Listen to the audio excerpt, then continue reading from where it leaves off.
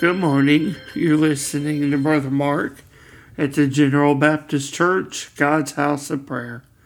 Open with me this morning as we look into the Gospel of John as we read of Christ with his disciples declaring a promise from him, a promise that is of the Father. In John chapter 14, looking in the 15th verse, we see Christ as he is speaking. He says, "If you love me, you will keep my commandments, and I will ask the Father, and he will give you another helper to be with you forever, even the Spirit of truth, whom the world cannot receive, because it neither sees him nor knows him. You know him, for he dwells with you and will be in you." As we look at this scripture this morning, we must ask the question, have we ever made a special promise with someone?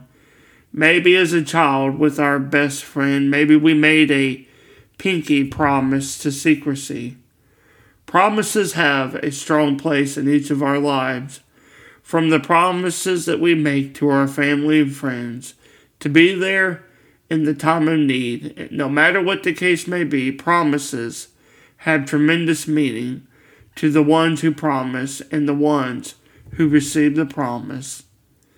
Although promises have great meaning and purpose, we live in a world that is fallen. It is a world where promises are not always kept, and there are times when false promises are made, even by individuals who never intended to keep them.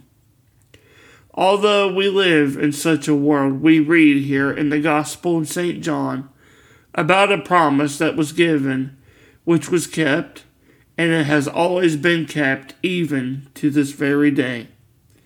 What is this promise, you may ask?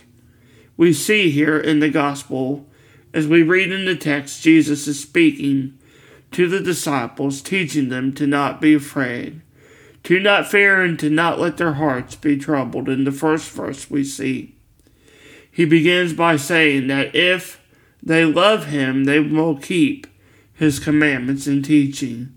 He will ask of the Father, and the Father will send another helper, even another comforter, who will be with them forever. Who is this helper? He is the Holy Spirit of God, and I want to make this distinction that he is a living, breathing, if you will, being that is in the presence of God and within our hearts as well.